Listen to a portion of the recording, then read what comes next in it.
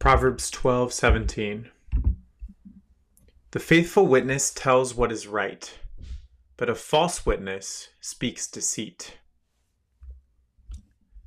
Over the next three Proverbs, we're going to see a lot of references to speech, the speech of truth, speech of falseness, speaking recklessly versus bringing healing, establishing truth forever versus fleeting lies. And so a lot of importance, focus on speech. And here in verse 17, the focus seems to be on speech in the legal realm. And that language is intensified by the idea of a witness, aid, witness.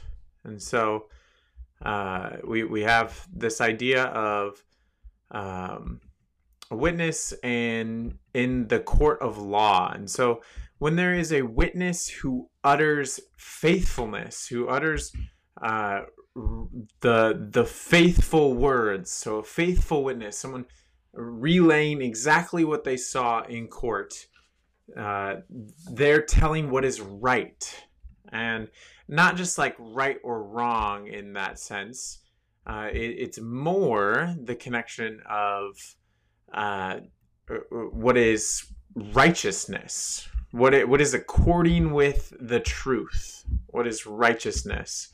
And so the idea is not just, they're telling what's right, they're doing what's right. It's they're establishing righteousness in the court of law. They're uttering righteousness. And whereas the false witness, the witness of falsehoods, utters deceit. And they're perverting justice. They're perverting righteousness. They're twisting what is real or true and turning it into something false. And so the idea being spoken of here is that when you are seeking to establish justice in the court of law, you need faithful witnesses. You need witnesses that are going to relay things exactly as they happened. Otherwise, you will have a court of deceit. And so for us, I think the way that we can seek to apply this proverb is to ask ourselves, okay, when we want to establish righteousness, whether it be in our homes amongst our children, or whether it be in our churches amongst brothers and sisters, or whether we're seeking to do so in our nation as a whole, when we're seeking to establish righteousness, which is what we should be doing. We should be seeking justice. We should be establishing righteousness. We should be working towards those things. When we want to do that, it needs to be established on truth-telling.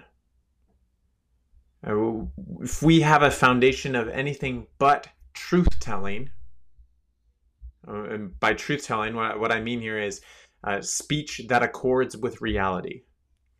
If we try to establish righteousness on anything but truth-telling, we deceive ourselves and we deceive others. We're building a system of deceit. And a system of deceit can't last. A system of deceit can't produce good results.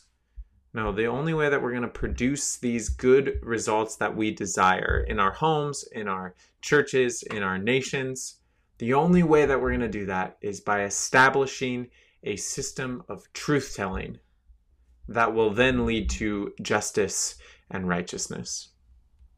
Without truth, without speech that accords with reality, we'll be living in a false world, and that false world will not last. And so we can just pray in light of this verse. Heavenly Father, we ask that you would help us to be people of truth. Would you help us to speak truth? Would you help us to seek truth? And then, God, would that culture of truth-telling lead to righteousness being established in our homes, in our churches, and in our nations? Would we be people of truth so that our speech lines up with reality, and then our seeking of justice can line up with reality and can line up with what is right and wrong according to your holy standards?